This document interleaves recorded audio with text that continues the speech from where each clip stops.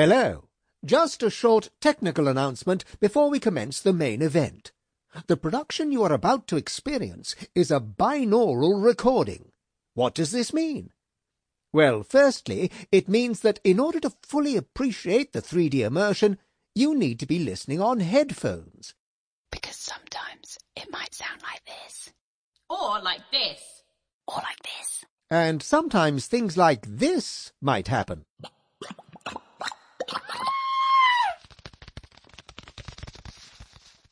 So, hold on to your hats, sit back, and enjoy the ride.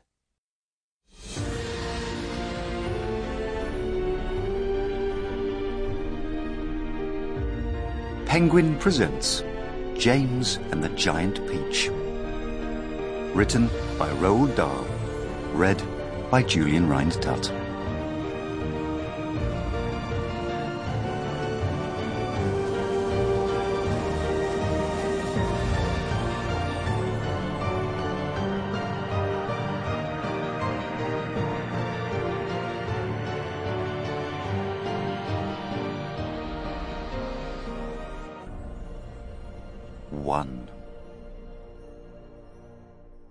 Until he was 4 years old, James Henry Trotter had a happy life.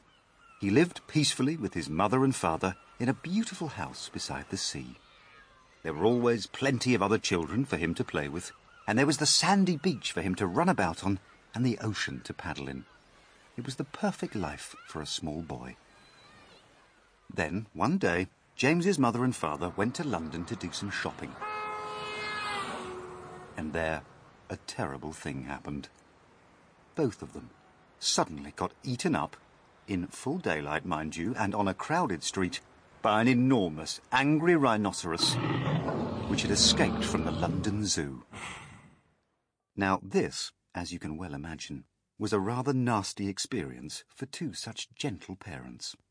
But in the long run, it was far nastier for James than it was for them. Their troubles were all over in a jiffy. They were dead and gone in 35 seconds flat. Poor James, on the other hand, was still very much alive. And all at once he found himself alone and frightened in a vast, unfriendly world.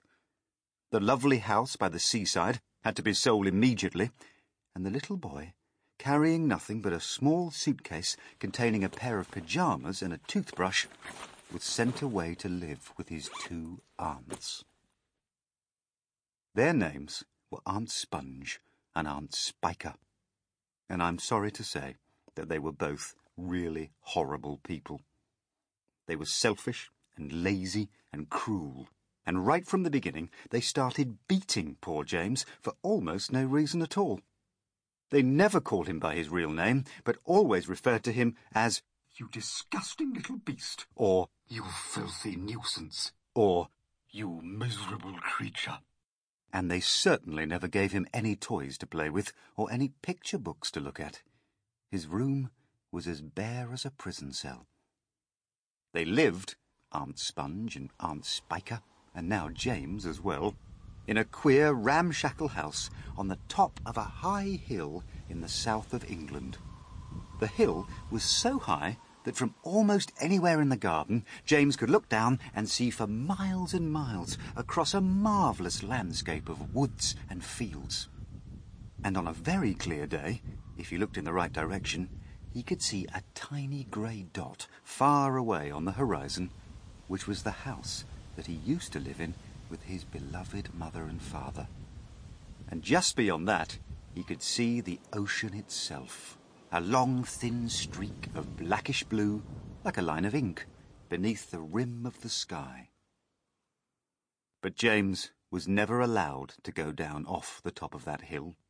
Neither Aunt Sponge nor Aunt Spiker could ever be bothered to take him out herself, not even for a small walk or a picnic, and he certainly wasn't permitted to go alone. "The nasty little beast will only get into mischief if he goes out of the garden," Aunt Spiker had said. And terrible punishments were promised him, such as being locked up in the cellar with the rats for a week, if he even so much as dared to climb over the fence.